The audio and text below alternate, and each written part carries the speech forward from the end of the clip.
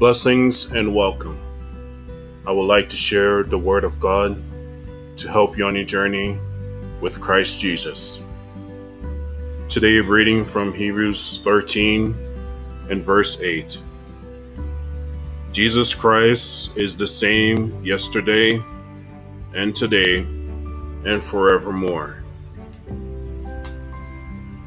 In a changing world of good and evil, you can trust the Lord Jesus Christ, remain the same, loving, peaceful Savior, and mighty God. I pray and hope these words will help you today. I pray you stay strong in the love of Jesus. Until next time, God bless you.